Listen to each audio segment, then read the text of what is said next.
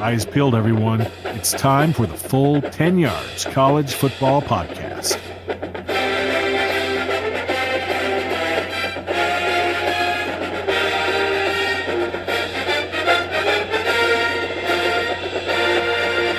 Hello and welcome back. Welcome back for another episode of the Full 10 Yards College Podcast. Back again for another week, another dose of college football goodness. I'm joined by Maxwell, just me and Maxwell this week. But yeah, how are you, buddy? You okay? I'm all good, thank you. Yeah, it's another exciting week of college football that I'm happy to talk about. Yeah, absolutely. Yeah, lots to get through. We're going to mainly focus on sort of some disappointments and some surprises for teams. We're going to kind of move away from the kind of like review preview format that we've been doing for a few weeks. Obviously, we'll do that. We'll check in. Obviously, there's a few big games coming up this weekend, and we'll kind of mention that as well. But kind of moving into, like I say, sort of looking at the teams more closely. I know we're kind of doing that with our articles. I released an article yesterday on Isaiah Hodgins. And named it the best wide receiver that you've never heard of, because I don't think he's getting the praise that he deserves. So if you want to read about that, if you want to read about the Oregon State Beavers wide receiver, go over to full10yards.com, and in the college section, you'll see that one there. And I know that we've got a couple of articles on teams, so I kind of thought that we'd do the podcast kind of based around these things. So before we get into that, Maxwell, what's your kind of first sort of headline that you'll come up with for sort of the week of college football? If I had to sort of give you one sort of thing to pinpoint. I think the big one for me was the fact that Justin Fields and that Ohio State offense in particular might just be for real. What we saw was them take on their first big opponent, because Michigan State, although their offense hasn't been brilliant to start this year, their defense is always fantastic. And they've been really strong this season, but they got shut. Well, we got to see what that run game in particular looks like, and I think they ran for nearly 250 yards in the end on what is usually a staunch defense. And Justin Fields, although he wasn't flawless like he'd been all year, he was still special, and he's with his legs as well. That was for me probably the biggest headline, is that we've got a real contender there in Ohio State. Yeah, now up to number 3 in the rankings and deserving of it as well. I think we talked about them quite a lot last week, and yeah, I think we have to sort of respect them as a genuine contender now, right at the top of college football. My sort of main headline, if we want to sort of narrow it down to one, I won't mention Jonathan Taylor again because I always mention him every single week, and I'm starting to sound like a Badgers fan. I'll go into the SEC and we'll go into the big matchup of the week between Florida and Auburn.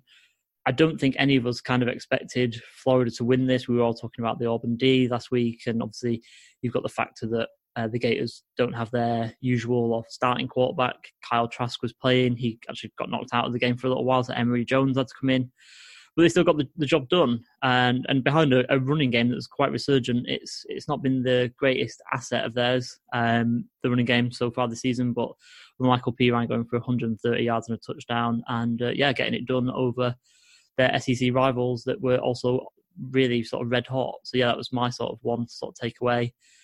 There's a few, like I say, but I want to kind of gloss over it. But yeah, I just want to shout out on that one. Yeah, I mean, I suppose we just point out we won't. We'll touch back on UCF again in a bit. We will. But you can't deny the fact that was a big one as well. And actually, also, those Thursday night games in general, it's always fun to get a big game on there or a big thing happen, because it gets quite a lot of coverage, which college football doesn't always get. So that was obviously a big start of the weekend. But yeah, other than that, I think those are the big points. Yeah, no, definitely. It was good to get that out on the Thursday. It sets yourself up for the weekend, whets the appetite for the Saturday schedule. And like you say, yeah, it's 2 Group of 5 teams right at the top of the Group of 5 with Cincinnati and UCF, and they provided us with a really good game. I suppose one last thing I might kind of touch on, something that I was tweeting about when I was watching it quite a lot, was the LSU versus Utah State game. And Jordan Love didn't exactly sort of blow the doors off LSU. LSU obviously won quite comfortably, but he didn't disgrace himself either. We had a lot of silly talk about if he plays well against LSU, that he's cementing himself as a first-round pick and potentially number 1 overall pick in April. But all that was a bit silly, and I kind of get the feeling that he sort of remained in the same esteem that he is currently. I don't think he held his draft up. I don't think he sort of improved it either with that performance. Yeah, it's a difficult one because obviously you don't put up any points like that or whatever, 6 points. It's hard to say. You would say before the game, if you put less than a couple of scores, that will hurt his draft stock. But in a strange way, he moved well. He threw with accuracy. He made a couple of really wild throws as well, I thought. Oh yeah, definitely. A couple of them on the move, rolling out. He made some nice hits, and then also sitting in the pocket, he threw a nice it was a slot corner, a slot fade a couple of times. Connected well with that. So, he's obviously still super talented. Sure, yeah. It was almost too much of a difference in class to be able to tell how good he was. Exactly. I think the surrounding talent was really telling. I think one tweet I sent out during the game was when he beat the freshman, I only said rookie then, talking about NFL too much, the freshman corner Derek Stingley over the top of him, and it's like one of these wild throws I just mentioned. I think he beat Delpit with one as well early on, but then obviously later on in the game, Stingley comes back, gets a really athletic interception. Like you say, that's just the talent sort of differential between the two programs that they have. Yeah, it really is. And I mean, one of the things that I noticed was if you were to draw up a perfect scenario for Utah State's defense, it would be to give up everything underneath, force the LSU offense to take 4 yards at a time, because that'll slow the game down and give you more opportunities. And they actually did a good job of that, particularly in the first half. But then every time it seemed to be a one-on-one situation, that LSU receiving core was winning, and they just couldn't do anything about it. Like, they tried to sit back and just force LSU to take a couple of yards at a time, and then every time they did anything a little bit different or they got into a man coverage situation, that LSU receiving core just looked otherworldly. It looked like an NFL team versus a high school team. Never mind, 2 top 25 ranked sides. Yeah, and that's often what it is. When a couple of years after, but I think it'll be good to see Jordan Love in something like the Senior Bowl when he's got a bit more talent around him, and when he's taking that step up. We'll see. Yeah, that's all for in future. But for tonight, like I said before, we're going to focus on teams that have surprised us and teams that have disappointed us. Maxwell, what do you want to start off with? Do you want to start off with the good news or the bad news? Let's start positive, I suppose. Why don't you kick us off with something? I will. I'll kick us off. I'll kick us off with not just one team, but a whole host of teams. My big surprise is the top of the Big Ten.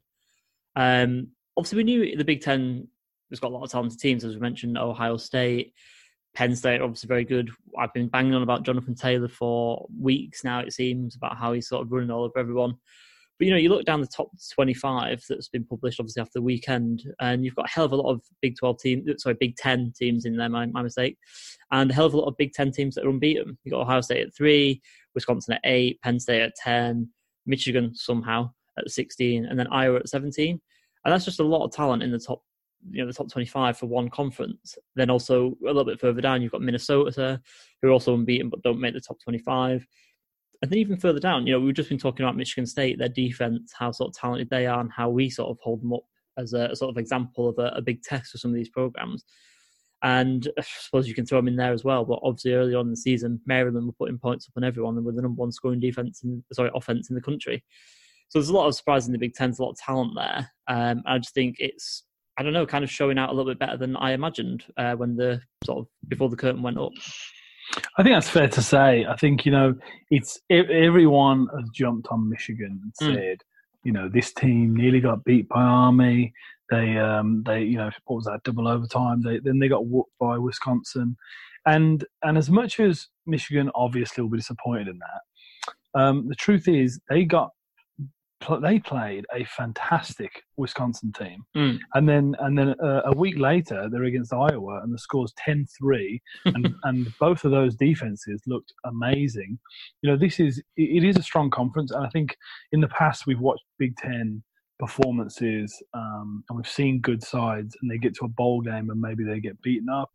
But I don't know. This year, it certainly seems different, especially that Wisconsin team. And like you said, number of good defense in there, Penn State, Michigan State. So I agree. I think that's a fair point to make. Certainly, if you compare them to other divisions like the Pac-12. I know there hasn't been a lot of crossover games between those two divisions, but certainly seems like a much stronger division right now, and something that's fun to watch. Yeah, definitely. No, I'd completely agree with all that. Obviously, these teams still need to all play each other, and we'll sort of shake we'll see the cream of the crop, and we'll shake out sort of how that's really going to be. But at the moment, like I say, really, really looking really strong. So what's your first surprise for us? First surprise, let's kick it off with Mizzou, Missouri.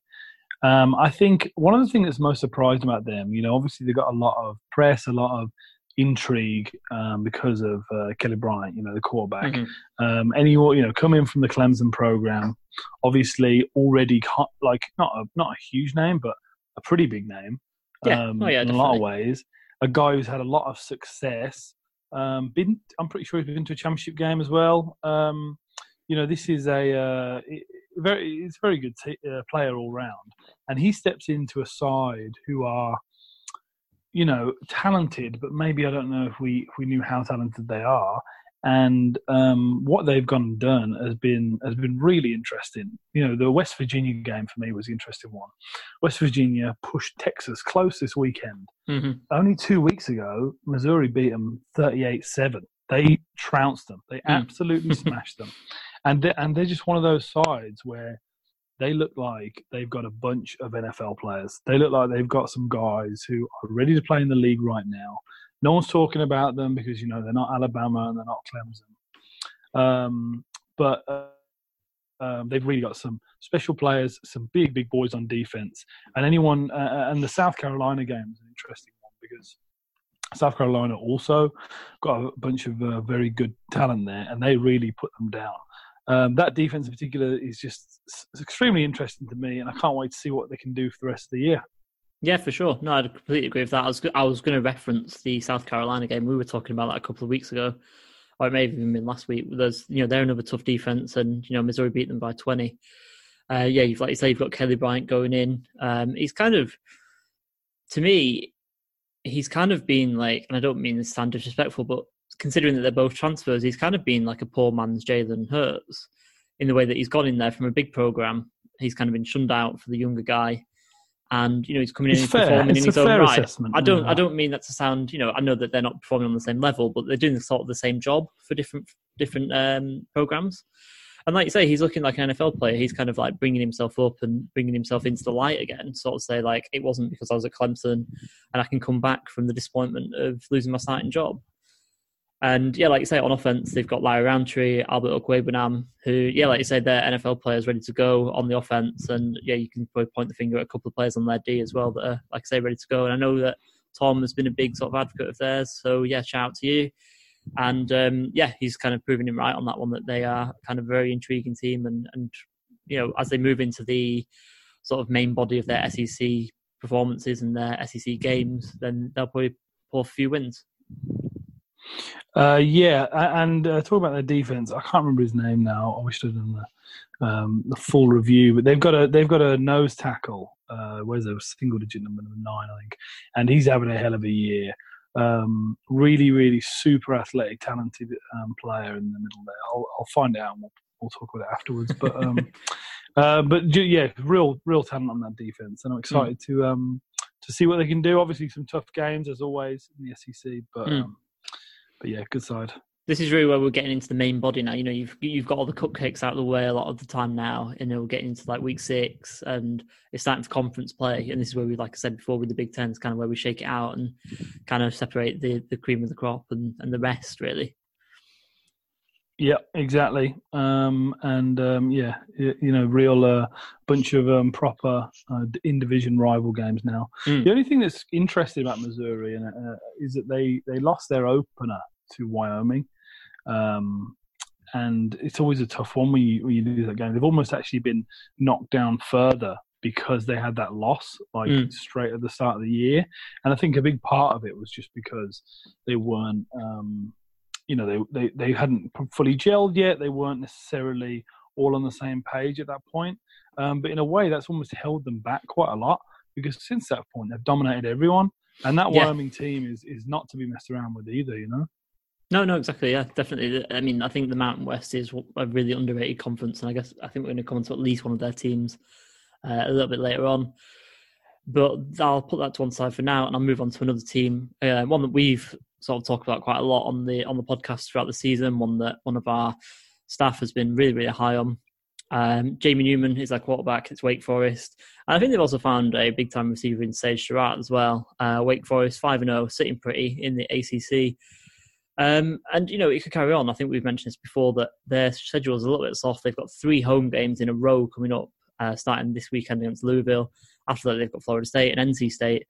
Although, you know, they're not gimmies by any stretch of the imagination, but they're all winnable games. So, you know, could we be sat here in a few weeks looking at an 8-0 Wake Forest team, which, you know, I think that would be a huge surprise. And I think it's a bit of a surprise that they're 5-0 right now. You know, that's kind of surprising to me. I know Thomas Roby's been really high on them, who I was referencing earlier. But yeah, the more I sort of look into this, and more I think, yeah, wow. And I think he's going to kind of put this into words. He's got an article coming out on them very, very soon, so I don't want to divulge too much on them. But yeah, the Wake Forest has definitely been a bit of a surprise for me in the ACC. Yeah, I mean, they obviously haven't had all the competition so far, but another winnable game this week against Louisville. And like you said, there's no reason to not think that right now they can keep winning. I think they've got interesting tests coming up, not this weekend, next weekend against Florida State. Mm-hmm. Yeah, because after Florida State's first game, when they lost the opener, they were kind of put on the back burner, but they've come back a little bit, I would say. They certainly have done, yeah. I mean, but kind of, I suppose, I don't want to move on from Wake too quickly, but Florida State's offense is one of my disappointments. Okay, we'll save that one for later then. Yeah, but so I think it's going to be really interesting to see how they're like, because if you talk about talent and just individual players, Florida State are traditionally one of these teams that rattles out a number of NFL players. And sure. Wake, as much as they've got some interesting talent, and I do think that the backfield, Carney and Christian Beal-Smith are both guys who are, you never know, they could make it to the league. But this is going to be an example of where can a team outplay players, because they won't be as talented as that Florida State team. But they certainly, right now, the way I'm looking at it, I'm thinking they're favourites for that game. Yeah, I think so. I mean, I wish, with you mentioning that, I wish I'd sort of looked up the line and sort of got the info on that. But yeah, no, I wouldn't be surprised at all. Like you say, it's maybe sometimes about being the sort of more than some of your parts kind of thing, rather than just having talented individuals, which you might see on Saturday on the weekend coming up. Exactly, yeah, exactly. So yeah, next up for me, I kind of mentioned the Mountain West, so I'm going to move into that now. My next surprise is Boise State, 5-0 again, another unbeaten team. They've got a late season showdown with Utah State, which could be telling in the Mountain West sort of shake up and how that sort of plays out. This weekend, they've got a big game against Hawaii, another Mountain West team who have been knocking off some people. They've beaten a couple of Pac-12 teams this year, so another big test. The key to that, I think, is that it's in Boise, it's in Idaho, so it's going to be a long road trip for Hawaii, which could be the key. They've got a couple. It's always a long road trip for Hawaii. Well, yeah, that is very true. That is very true. They seem to cope with it rather well, like I say, knocking off a couple of Pac-12 teams. But yeah, that's another long one for them. I think Boise have got a couple of really driving key factors as well. Someone who I have rated highly all through summer, as soon as I saw him, Curtis Weaver, the defensive end. He's a monster. I wouldn't be surprised if he gets drafted very, very highly, especially once testing comes out. He's got 9 sacks on the season already and running through 5 games. He had 9.5 sacks last year through 12, and in his freshman season he had 11. So he's got that production. I think I believe he's the sack leader, yeah. I think he's a sack leader. Yeah. I was just about to say, I think he's approaching it. Whether he's passed it or not, I haven't checked for a while, but and that's a pretty decent program for, Mountain West program. It's not to be sniffed at if he does indeed hold that record. And then on the flip side of the ball, you've got the young quarterback, the freshman Hank Bachmeier, who, for a freshman, he's playing really, really well. I haven't had a chance to really dive into him, but I know that Thomas has had a quick look at him and he rates him. And just looking at the numbers that he's putting up, he looks like he's playing pretty solid football, especially for a freshman as well, in a pretty tough conference. So, yeah, no, I'm looking forward to actually diving into him when I can later on. And, yeah, Boise, I didn't expect them to be quite this good. I didn't back them for the Mountain West title. I backed Utah State with John Love. But, yeah, though they're playing really well. And I said they beat Florida State in the opener, as I mentioned a moment ago. Yeah, I am loving Batmire, to be honest. I think that Florida State game was a bit of a coming out party, but and you know, first week, a bit like what I was saying before with Wyoming, Missouri, you know, you can have a first week where maybe you're not all on the same page, but for a freshman like that to step in and do what he did was amazing. And then since then, they had a couple of tough performances. Marshall, they didn't put up many points against Marshall. They were 14-7. But the Marshall defense is excellent, and he got tested in some ways. You know, it was a very professional defense Marshall have got over there, and they did a lot of things in pass coverage, which I think confused him. But if you watch the Air Force game, you know, Air Force, what a tough side to play. Always. Yeah, of course, every time. Yeah, and the run game really got shut down. They were held to like 3 yards a rush. And they had a lot of runs that got stopped right there. Air Force were aggressive defense, and he came out and he threw 2 touchdowns, 300 yards nearly, and he looked excellent. Like for a rookie, you know, I know a friend of mine who's a big college football fan compared him to a young Andrew Luck. I think that's going a bit far for me. But in terms of his, like you look at a guy like Bo Nix. You know, we didn't talk too much about Auburn at the beginning. But right now, if you look at those 2 programs, both of them starting a freshman quarterback right now, who do you think is actually more capable of executing a passing offense? Batmire, for me, is that guy, and he is one of the most impressive passing rookies I've seen. You know, a couple of other big programs who've got good quarterbacks. Oklahoma State got another, I think he's a freshman as well. The quarterback over there, and again over him, I think Batmire is right up there with any of the freshmen. Yeah, no, I think that's a really great comparison actually, because Bo Nix was obviously coming in as an SEC player, freshman quarterback, and obviously had that big game against Oregon start of the year. He didn't play great personally, but obviously got them the win, which gave him some sort of, you know, even got all prestige. But yeah, no, Batmire's played a lot better. I don't think Bo Nix actually shown himself to be that great. I mean, I don't want to write him off too soon. I don't want to say he's like a bad player or anything like that, but he's not lived up to the fanfare so far. And like you say, Batmire kind of is, and coming from like a smaller program, and you know, he's playing really well. So yeah, no, I would definitely go along with that comparison that you just made. Yeah. Having said that, Hawaii are playing excellent. Yeah, we're giving them the kiss of death here, aren't we? Yeah, that was a big win over Arizona week 1. Arizona have beaten They've been everyone brilliant, haven't they? Since yeah. I mean, Khalil Tate's special. Big advocate of his, big fan. Yeah, so but then again, they lost a lot of points against Washington. Washington really put Hawaii to the test. And one of the things that's good about Washington is that defense. The very proper pattern matching 4-2-5, like a really well structured defense. And Boise have got one of those as well.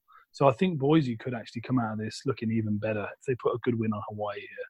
So could go one or two ways, you know. But I do think if I had to, you know, put the cards on the table, I'd say this defense is going to be enough to hold back that Hawaii team, and could be a really big win for them. Yeah, no, I agree with that, definitely. I mean, without wanting to go off on too much of a tangent about Hawaii, I think one thing that really works for Hawaii is they've got such a unique offense that no one runs with the run and shoot, and Cole McDonald's a bit of an unorthodox quarterback to sort of pilot that as well. Yeah. His throwing action is, it's as long as a week, I think. They're a fun team. They're a really fun they definitely team are, and they can put up a lot of points. So yeah, no, it's definitely one to watch. Maybe we'll sort of go into that one next week after we've seen that game. Yeah. Okay. Yes. So my last one, actually, isn't it? Baylor Bears. I know you've got one coming out on them as well tomorrow, actually. So just before I go into that, do you want to kind of tease what you've kind of written about Baylor? Yep. So I'm going to be right. I've written about the defense. I think what we're seeing in Baylor is, yes, they haven't played all the big sides at this point, but they've won every game. They're 5-0, and they have shown from a defensive perspective that they can change and adapt, and they can really hinder teams' progress in the red zone. Mm-hmm. One, by takeaways, also just by generating a lot of pressure up front.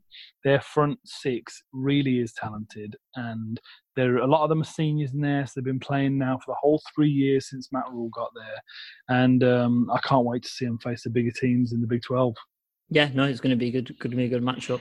And I think, without sort of going into the article too much, I think one thing that really plays off their defense is the fact that Charlie Brewer is playing really smart football. He's playing mistake-free football. He's not throwing an interception this year. He's not being the most explosive quarterback in the world, but he's not, he's sort of kind of doing what Chase Daniel and Mitchell Trubisky should be doing and want to be doing for the Chicago Bears at the moment. Leaning on the defense and not making mistake-filled football, and just doing enough, I guess. And like you say, the test will come. Denzel Mims will have to keep playing like a star that he is playing like at the moment. Like you say, they've not really played anyone yet, but you can't do better than 5-0. So yeah, no, I'm looking forward to seeing them the rest of the season. I wrote the preseason review for the Big 12 in the preseason, obviously, and I had myself down, or had Baylor down, as a 7-5 team overall. So I had to mark myself down on that one because I think that one's not going to come out the way I expected it to. So yeah, we'll see how that sort of plays out. But yeah, no, really looking forward to that article tomorrow. I've read it obviously earlier on, and I think it's really fantastic. So yeah, can't wait for everyone to see that one. Yeah, hopefully I've just shined a light on what is a really improved defense. They're actually doing different things schematically than they were doing last year. Maybe they've copied off their own rivals, Iowa State, and they're doing what they're doing better. But right now, they really are doing some different things. They're generating loads of pressure with quite a simple but effective style.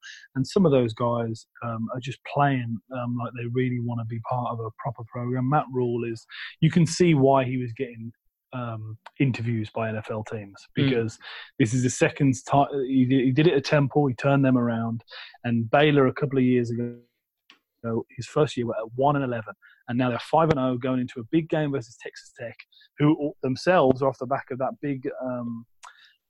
They just beat Oklahoma State last weekend. Yeah, 45 points. They were looking fantastic. So here's another real challenge for them. But if I had to guess, I'd say Baylor's defense does well again and holds back Texas Tech and that offense. Yeah, no, for sure. And I think one sort of kind of outside point to this is, if you look at Baylor historically and you look at the Big 12. They're not known for their defense. This isn't a defensive conference. This is a conference that has a lot of high scores. And obviously Baylor are known for sort of the air raid, Art Briles kind of offense with Robert Griffin III and things like that. That's where people sort of know them most recently, because since then, like you said, they've not been good. So it's kind of good to sort of see them put another spin on it, I guess. Yeah, totally agree. I think, they had the long-time defensive coordinator there for many years was Phil Bennett.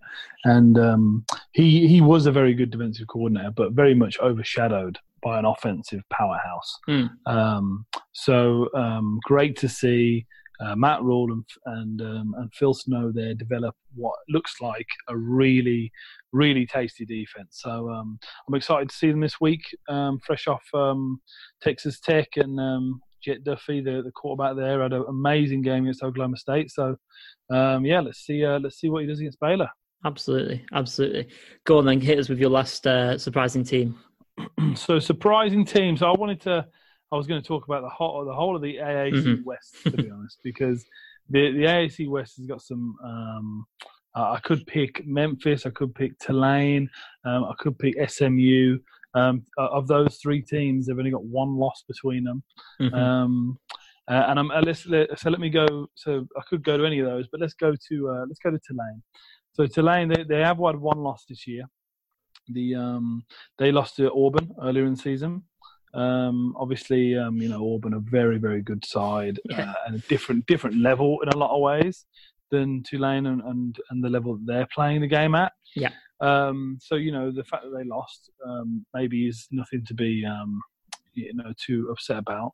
But also, I think the fact that that was a relatively close game, and since then they've been rolling. They had the famous game a couple of weeks ago against Houston, where in the last second they did a fake spike. Mm-hmm. There was 30 seconds left. Rather than just spike the ball and run out the clock, they did a fake spike, which ended up going on helping them win the game with a big 50-yard pass to finish it off. And then they had another big win this last week against an Army defense who are always game, always interesting to always giving teams trouble, and they're putting up points after points after points.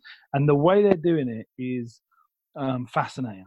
They have got one of the most varied and interesting offensive schemes in football right now. They've got a wing tee package, literal, proper. This is like it looks like watching a high school game or something. Yeah. They've got a wing tee package where they're running the buck sweep and the trap, and they're running the belly, and then they come out and they're in spread, throwing the ball deep like it's a run and shoot or air raid, and then they're coming back and they're running the jet sweep with a lead and a QB counter, which looks like an Oklahoma's Lincoln Riley's offense. Mm-hmm. I mean, anyone who wants to just go watch an interesting football team right now, turn on the Army Tulane game, because Army are always a fun team to watch. A very aggressive defense who bring some of the most interesting blitzes in football. And then Tulane have just got everything going on an offensive perspective. I don't know much about their coaching staff right now, but people will be talking about them after this season. And I wouldn't be surprised if people were talking about this coaching staff moving on to bigger and better things, because Tulane obviously are not the biggest program in the world. Sure. What they're doing from an offensive perspective is fascinating. And as I mentioned, the whole of that division you've got a few talented teams there. Memphis haven't lost yet, and SMU haven't lost yet, and Tulane have got to play both those sides later in the year. Memphis, they're one of the top statistical offenses in football, so they'll be a tough test for them. And SMU are actually also in the top 25 as well at the minute. So and I didn't think I'd be talking about the American West Conference, but. These guys, they're bringing out some interesting football, and they're doing some different things. They lost to the likes of Auburn, but it wasn't a big loss, 24-6, and they showed they could do some things even versus a better offense. Well, that's it, isn't it? That's the sort of innovation that we kind of see when you're talking about the Tulane offense that you kind of see, and the NFL kind of watches that, and then you'll see the ideas maybe next year that have kind of come from that, and people put their own spin on it, and like you say, the coaching staff then get picked up and go onto bigger and better things. So I think you make a great point. Like you say, it's kind of refreshing to see SMU at 21, Memphis at 23, and a lot of good football being played in a small conference. And I think it's really good from our point of view to kind of draw attention to these teams for fans, because I think I said to you earlier on today in our group chat, it's not something that I pay enough attention to. And it's something that I want to get better at and more knowledgeable in. So I think it's a good example for everyone to sort of follow. And it is relevant, especially when we talk about the Baylor thing. Like Matt Rule, he was the Temple coach a couple of years ago, and no one would be talking about a Temple team usually. Now they're talking about Baylor. Maybe they're a bigger program, but he could be an NFL head coach next year. Sure. And he could have been this year if Jets would have let him have a bit more freedom. So, the guys who. These are the difference makers. They've got to start somewhere. So college football is a great breeding ground for the next innovations in football. Exactly. And then you always get the sort of quintessential college football players, like the fake spike like we saw with Tulane. I think that's just college football in a nutshell for me. Yeah, it was, yeah. Okay, so that's the good news out of the way. Let's move on to the disappointments. People who have sort of not performed to where we expected to, kind of letting us down a little bit. I'm going to start off this one because obviously there's only one place that disappointment starts in my mind, and that's the Pac-12 at the moment. I'm going to start with Washington. Washington, it might seem a bit odd on the face of it. They're 4-2, but they're 1-2 in conference play after losses to Stanford and Cal. I had the Huskies down as a potential playoff team at the start of the year. I thought they could have been potential Pac-12 champions. But I think in my mind, they've been the most Pac-12-y of Pac-12 teams. Like I say, they're 4-2, but to lose to Cal and Stanford, I mean, it all just eats itself, doesn't it? And to lose to their sort of two of their North rivals, their sort of divisional rivals, it makes it a massive uphill battle. It's going to make it tough. They've got to play Oregon. They've got to play Utah. Fortunately for them, they're both in Seattle, but that's in consecutive weeks. And then we mentioned Arizona; they play next week, and Arizona could be the best team in the Pac-12 at the moment. And they, that's another potential loss. Then they finished the season obviously with the Apple Cup against Washington State. Again, that's luckily in Husky Stadium. But these are all treacherous games. These are all games that Washington could lose, and then they've got to play in Colorado. They've got to play in Oregon State, and these aren't gimmies again. So it wouldn't shock me if Washington actually lost 6 games this year, which is a world away from where I thought they would be, to be honest with you, which is why I just say they're a massive disappointment. They've got some good things. They've got Jacob Eason. Jacob Eason's playing okay. He's been a bit inconsistent. Aaron Fuller's really coming to the fore. He's having a lot of good games. He had 171 yards against Stanford at the weekend, despite them being in a loss. You mentioned the defense earlier on and how well it's playing, but I think they are missing Greg Gaines, Taylor Rapp, Byron Murphy, and Ben McKibben. On that defense, it's kind of like the leadership group. I don't sort of see too much of that now. Like I say, I think it's kind of all pointing to one. I think Washington, a bit of a disappointment. I think it's fair. Like, at the end of the day, at this stage in the season, you don't expect to see Washington with 2 losses. They haven't done it in a long time. Chris Peterson is he's one of the best coaches in the, of course, in the whole of college football for me. Yeah, because he's done it again and again with multiple programs, and you can't deny that.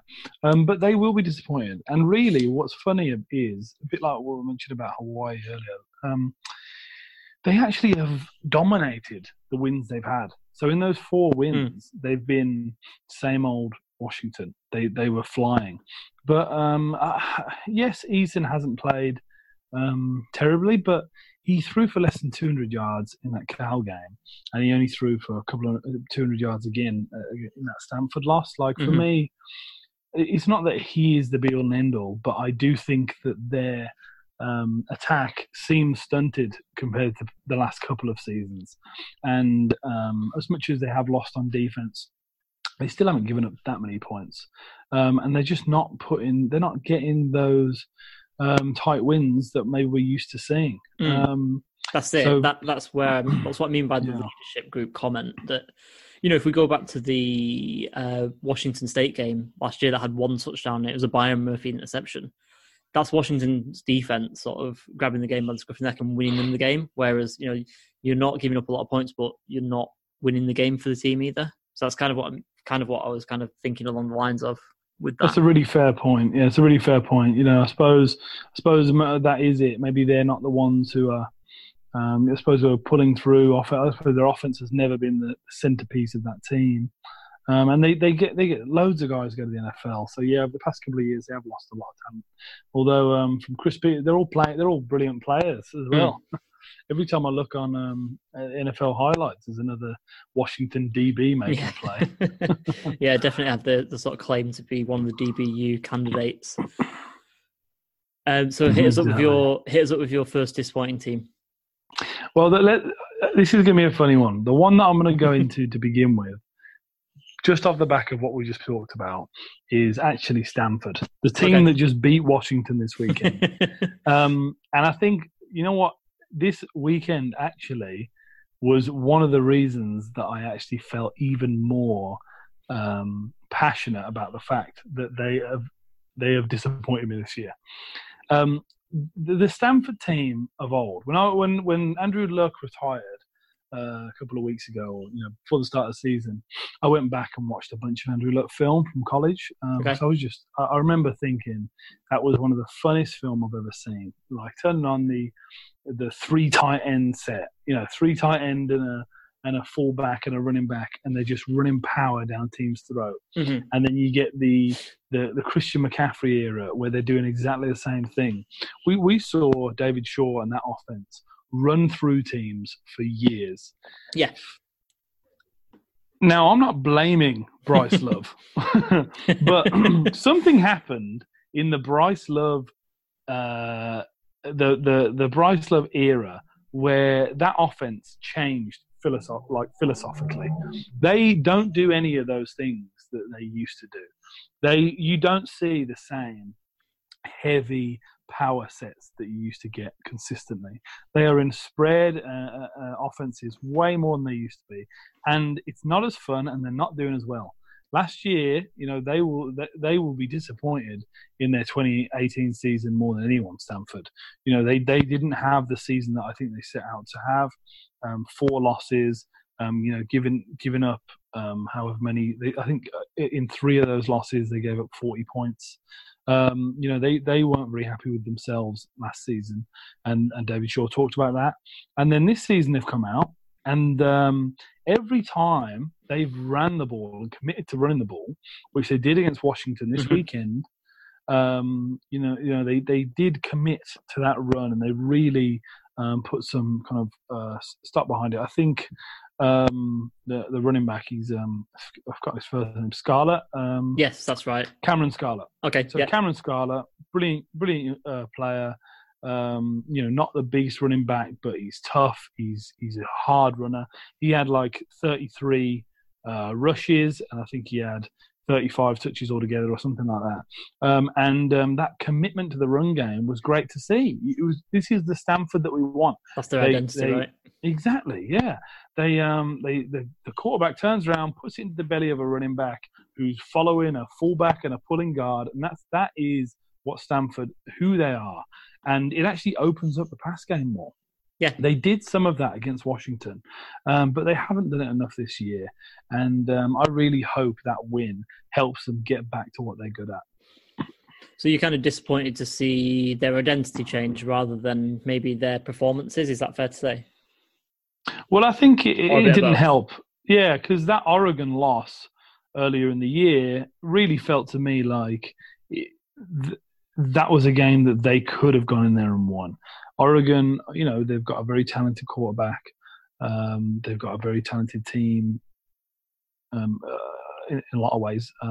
But the Stanford side has still got a bunch of players who you look at them and go, I think these are NFL players. These look like very talented guys who can cause real trouble for any team. And it's almost disappointing to see them try and do their best practice to look like a Washington State. We don't want to see that Stanford. And it's boring. I don't know what. I used to love watching Stanford every single game. And right now I've been disappointed by the fact they haven't committed to that run game. They had a big win doing it this last weekend. So let's see if they can get back to it.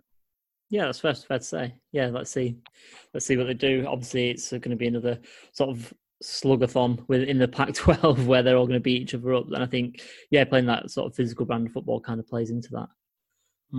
Used to set them apart. So yeah, hopefully. you actually sound really disappointed in your voice when you're talking about it. Yeah. Next up for me, disappointments-wise, is UCF. And obviously this is just quite obvious. It's the first 2-loss season since Scott Frost's first season. It's not something we expected. Their only loss in the past 2 years is that Fiesta Bowl loss to LSU.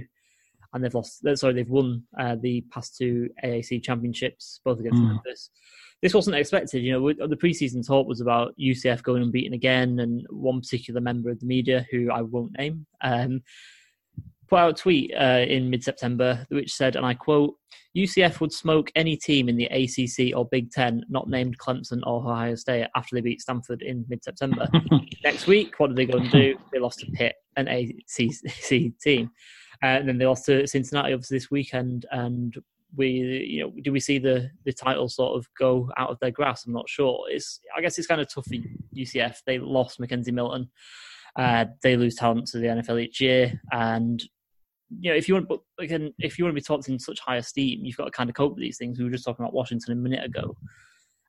Losing talent every year, the big programs do it. And UCF kind of want to be up there as, the national champs, and they want to be talked about in this high esteem. So they've got to kind of cope with it. Maybe expectations are a bit too high for them to go unbeaten again for a third season. But again, it kind of plays into the whole thing, and I feel like they've been a bit underwhelming. So yeah, they go into my disappointment pile again. It's very fair. I mean, Cincinnati and Pitt are 2 good teams. Let's not it's not like they got beat by poor sides, but they are doing things that they weren't doing. They're still scoring 45 points a game. The offense is still there, which is great to see. But their defense is giving up a lot of points. They're not having the same effect on special teams they were having before. And it is a disappointment. They'll be disappointed. Sadly, the way college football works, you look at Alabama and Clemson. Some of the reason for their rankings is because of what they've done in the past 3 years. Yes, yeah, for sure. Well, UCF are the same. If UCF had 5 unbeaten seasons, would we really be able to discount them from a playoff spot? Probably not. Mm-hmm. But if you have 1 unbeaten season, like Wake Forest or someone right now, then you can discount someone a little bit. So whether previous seasons or not, whether people want them to count is irrelevant. The fact is they do count.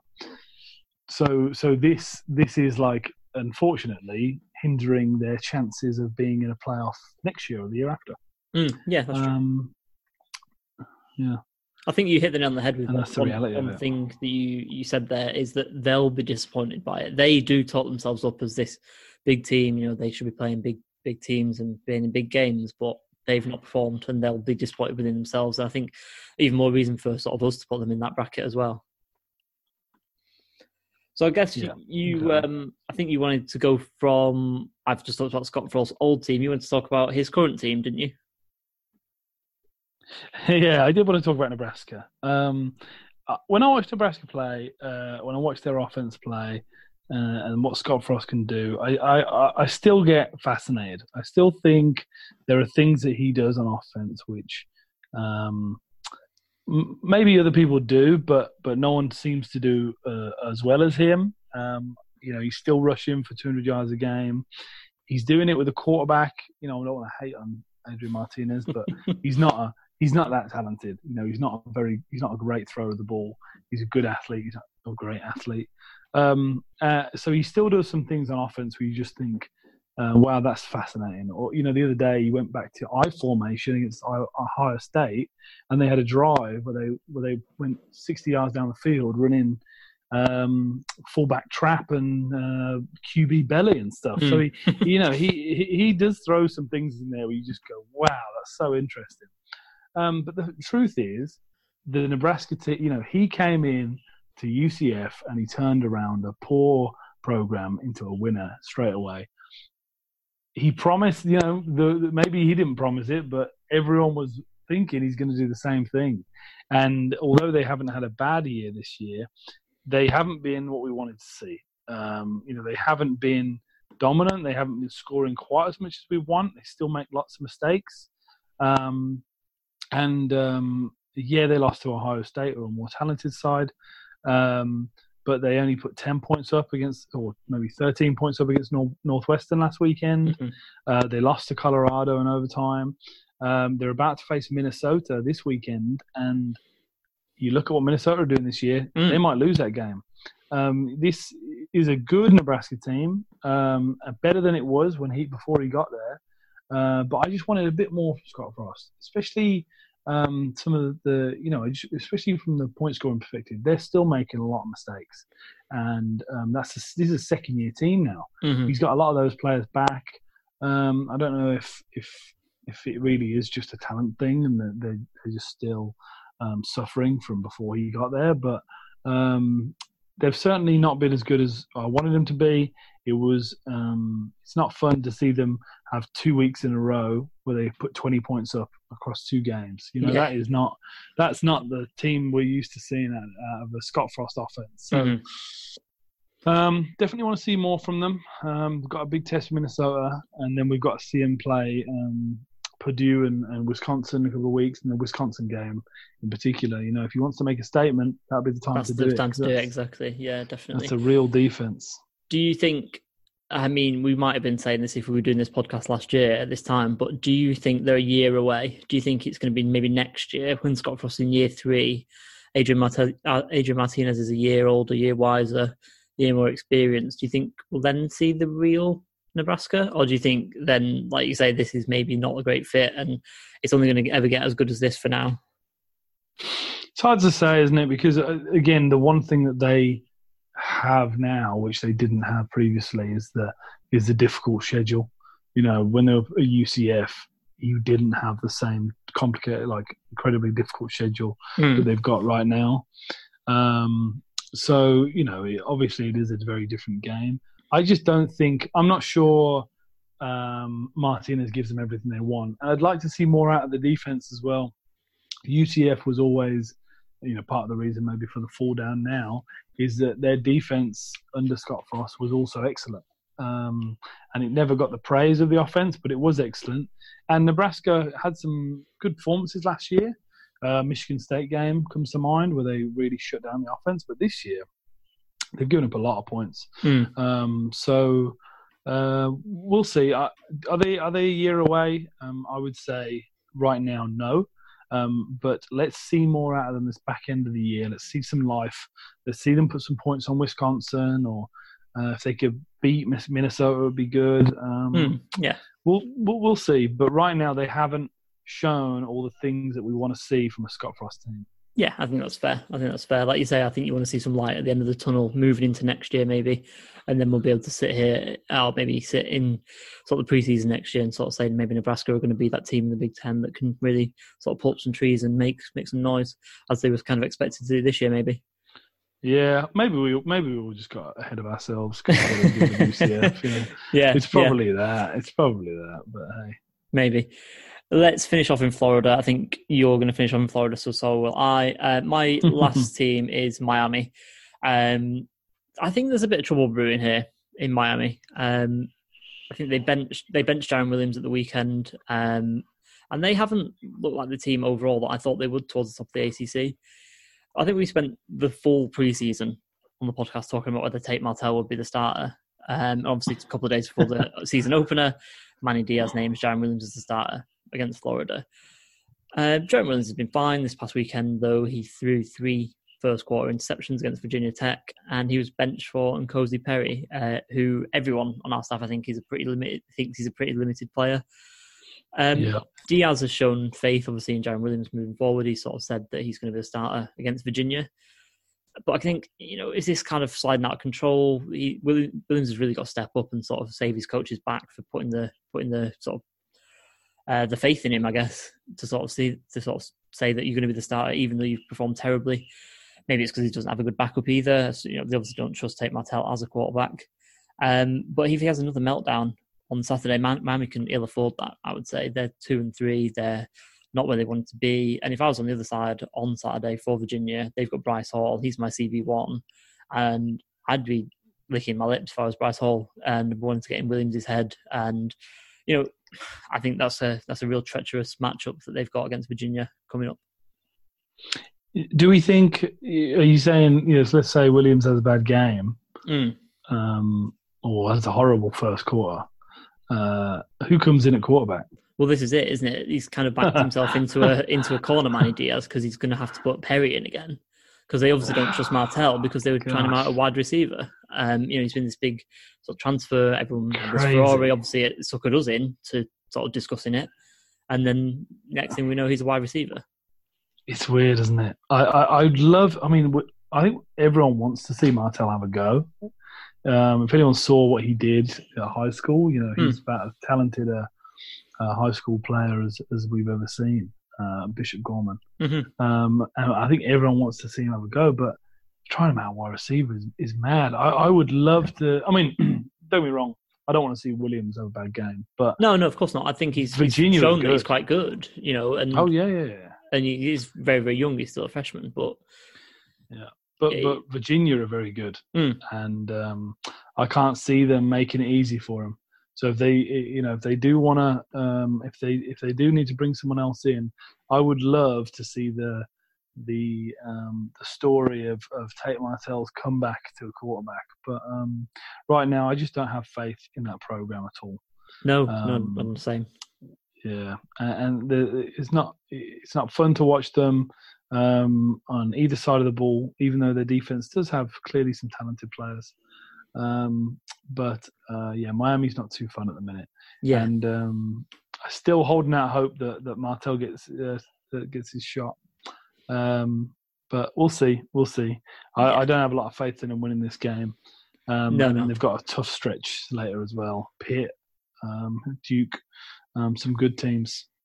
Yeah, I think they play Georgia Tech as well quite soon as well, which, if you're looking at sort of how the teams are playing, that could be sort of a basement battle.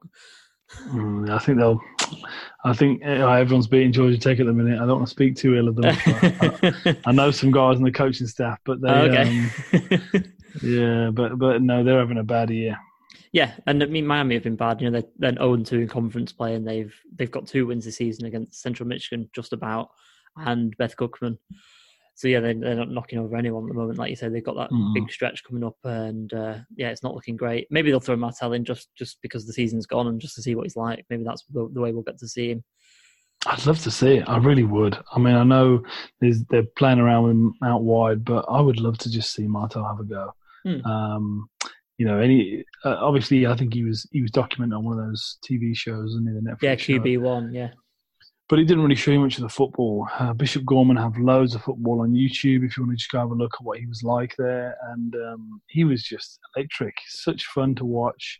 And even in the few chances he got at Ohio State, he certainly looked better than what we're seeing at the minute in Miami. So, yeah, I'd love to see him have a go. But I don't know. We'll see. We'll see. Time will tell. Last one then. You're staying in Florida with Florida State and their offense, as you mentioned before. Yeah, obviously I've touched on Florida State already, and I think I've kind of hinted to the fact that they've still got a lot of talent, but they are not necessarily using all of that talent to the best of its ability, in my opinion. They lost that big game week 1 to Boise, and I think people kind of brushed it off as a bit of a, week 1 kind of thing. But when Virginia beat them, definitely showed some limitations. And in general, this was supposed to be a breakout year. This was the Kendall Briles show, in theory. We heard the rumors. It was there's a Briles coming back to a real team. The ACC is going to get to experience Kendall Briles' offense down in Florida State. What the Baylor offense did those few years was special. Yeah. And Kendall Briles was a big part of that, obviously. But the offense that he's brought over with him is not up to scratch, I don't think. I think it's done some good things, but I haven't seen the explosion that we would have wanted to see. They're only putting up 30 points a game. They're passing the ball okay, but they're not really running anywhere near as well as I would have wanted to see out of a Kendall Briles offense. Maybe not using some of the things that were a really staple of that old Baylor team, the wide splits and the quick screen game. We're not seeing as much as that. And the next 2 weeks, they've got Clemson and Wake Forest. So this is like, and even if they lose that Clemson game, you want to see if Kendall Briles is everything that maybe people have praised about. Let's see him put some points up against his Clemson defense, and then let's see if they can beat Wake, because this next 2 weeks we'll really see what this offense is.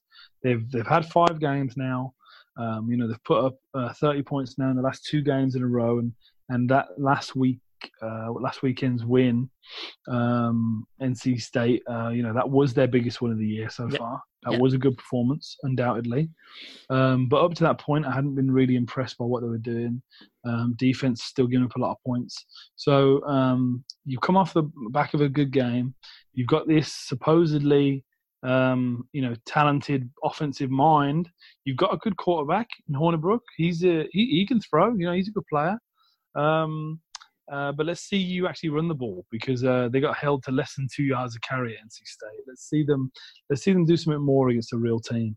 Right now, I've been very unimpressed by the Briles offense experiment. That's fair to say. Yeah, no, I completely get that. One person I was going to mention and sort of ask about, with you mentioning the running game, is what do you make of Cam Akers so far this season? Oh, that NC State. No, don't get me wrong. NC State have got a very talented front seven. They always do. Like they seem to put a lot of stock in recruiting that area. But Cam Akers, he was like a bit of a bright spark in that game in terms of when he touched it. you thought something could happen. He had a big 40-yard touchdown run. And he is the bright spark in that team, undoubtedly. But they almost didn't give him the ball enough. He only had 17 carries. And I know he's shorter, but he's not a small guy. He's over 200 pounds. It's like a bowling ball, isn't he? Yeah, I think they should give him the ball more, if anything, because right now he looks like a home run hitter. And everything else they do, the quarterback run stuff, it leaves something to think, why aren't they giving him the ball more? He should at least be getting the ball 20 times a game, because he's clearly a talented rusher.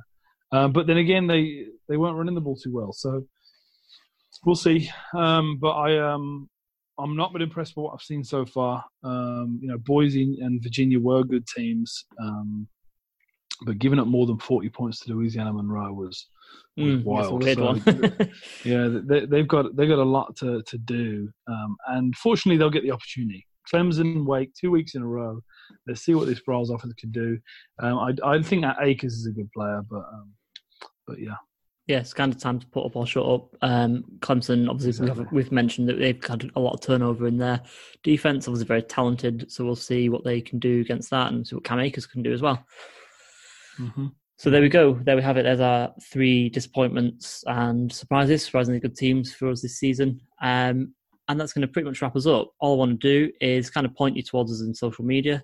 So if you want to give us a follow, it's at Full 10 Yards CFB on the Twitter. If you want to sort of give us some loves, give us some shares, give us some retweets, that'd be very much appreciated. We very much appreciate all your listens, all your sort of views on our articles, of which we've got quite a few coming out soon. Obviously, as we mentioned, we've got Maxwell's article coming out on the Baylor defense very soon. I've got a Pac-12 sort of look back in the same style that Tom did with his SEC preseason preview. I'm going to do the same for my Pac-12, and then next week I'm going to do the same for the Big 12 before I hand the keys to the Big 12 completely over to Maxwell for him to look after.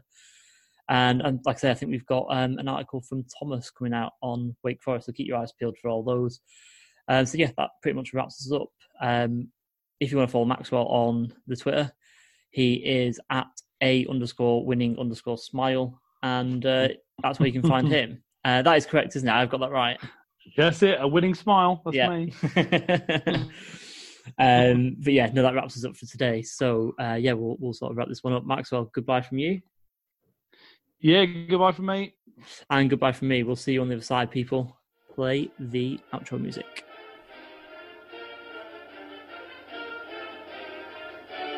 Thanks for listening to the podcast. For all your football needs, check out our website, full10yards.com, or follow us on Twitter at Full 10 Yards CFB. And remember, keep those eyes peeled.